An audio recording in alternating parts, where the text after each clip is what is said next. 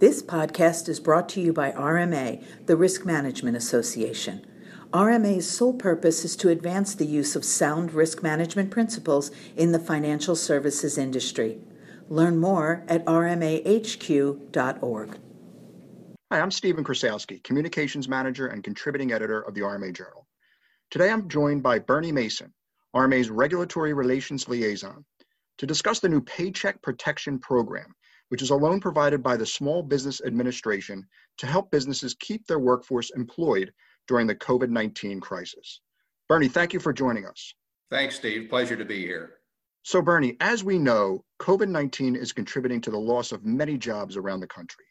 And the SBA is trying to support small businesses by providing additional funds to pay employees through the Paycheck Protection Program. What exactly does this program offer small businesses? Well, Steve, the CARES Act, which was signed into law on March 27th, provides $349 billion for this new program. And the program is designed to get cash into the hands of suffering small businesses very quickly, with less red tape and with fewer guardrails than the SBA's existing loan programs. The point of the program is to incentivize business owners to keep employees on the payroll during the pandemic emergency. And under the program, funds will be provided in the form of loans that will be fully forgiven if the proceeds are used for payroll costs, interest on mortgages, rent, and utilities. Small businesses with 500 or fewer employees, and these include nonprofits, veterans organizations, tribal concerns, self-employed individuals, sole proprietorships, and independent contractors are all eligible under this program. In addition, restaurants, hotels, and businesses that are classified as accommodation and food services that have over 500 employees may also qualify if each business location has 500 or fewer employees. Independent franchises with under 500 employees are also eligible. And a borrowing organization may borrow up to 250% of its average monthly payroll expenses, up to a maximum amount of $10 million. And this amount is intended to cover 8 weeks of payroll expenses and any additional amounts for making payments toward debt obligations of the small business. The 8-week period may be applied to any time frame between February 15th, 2020 and June 30, 2020. Great. So Bernie, how does an applicant obtain one of these loans?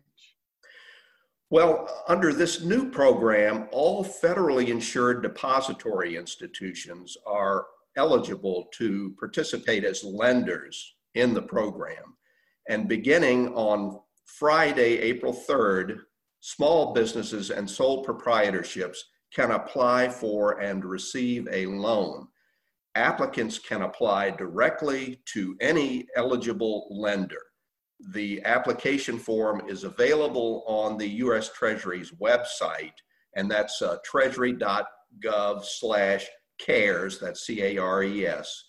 Along with the application, applicants must submit payroll information verifying the number of full-time equivalent employees on the payroll and the dollar amounts of the payroll costs, along with covered mortgage interest payments, covered rent payments, and covered utilities. And these payroll costs include all things such as salary, wages, commissions, and tips, and are capped at $100,000 on an annualized basis for each employee.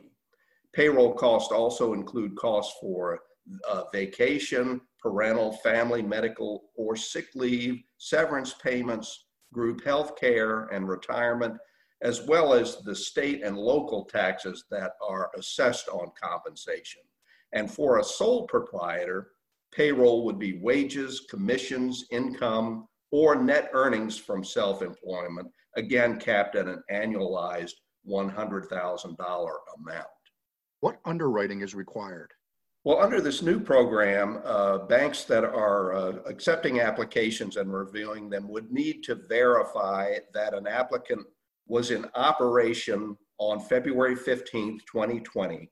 Lenders would also need to verify that the applicant has employees for whom the applicant paid salaries and payroll taxes. Banks would need to verify the dollar amount of the average monthly payroll costs, and personal guarantees and collateral are not required under this program. All loans will have the same terms regardless of the lender or the borrower under this program. How about restrictions on borrowers' use of these loans? Can you talk a little bit about that? Yeah, well, generally, borrowers should use these proceeds for payroll costs, including benefits, interest on mortgage obligations that had been incurred before February 15th, rent under leases in force before February 15th, and utilities for which service began before February 15th.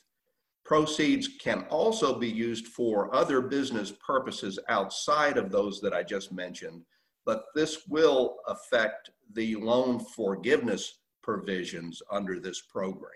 Speaking of loan forgiveness, how about loan repayment? And how does loan forgiveness work?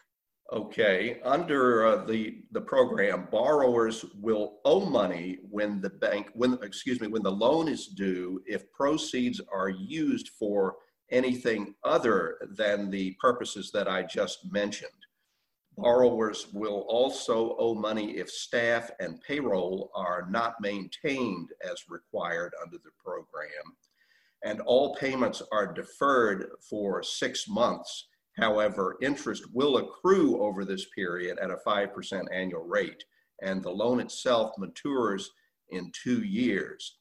Loans will be forgiven if funds are used strictly for the purposes that I just mentioned. Loan forgiveness will be reduced if full-time staff is decreased or if compensation levels are reduced. Borrowers will have until June 30, 2020 to restore full-time employment and salary levels for any changes that they may have made between February 15th and April 26, 2020. And borrowers may submit a forgiveness request to the lender that is servicing the loan. This request will include documents that verify the number of full-time employees and the pay rates, as well as payments on these mortgages, leases, and utilities that I mentioned. Borrowers must certify that the accuracy of this information, must certify to the accuracy of the information and that the amount forgiven actually was used to meet these expense obligations. And lenders are required to make decisions on these forgiveness requests within a 60-day period. Bernie, can these loans be sold in the secondary market? Yes, like other types of loans in this category, originators may sell these loans in the secondary market. So Bernie, when does this program commence? Well, for small businesses and sole proprietorships, they can begin filing formal applications with insured depository institutions on Friday, April 3rd, 2020. That's the beginning date. Independent contractors and self-employed individuals can begin applying on April 10th, 2020. Applications can be submitted through June 30, 2020. However, loan availability is going to depend upon the funding limit made available to this program under the CARES Act. And so everyone is suggesting that applicants interested in participating in this program get their applications in as early as possible, because you also have to factor in the processing time for these applications.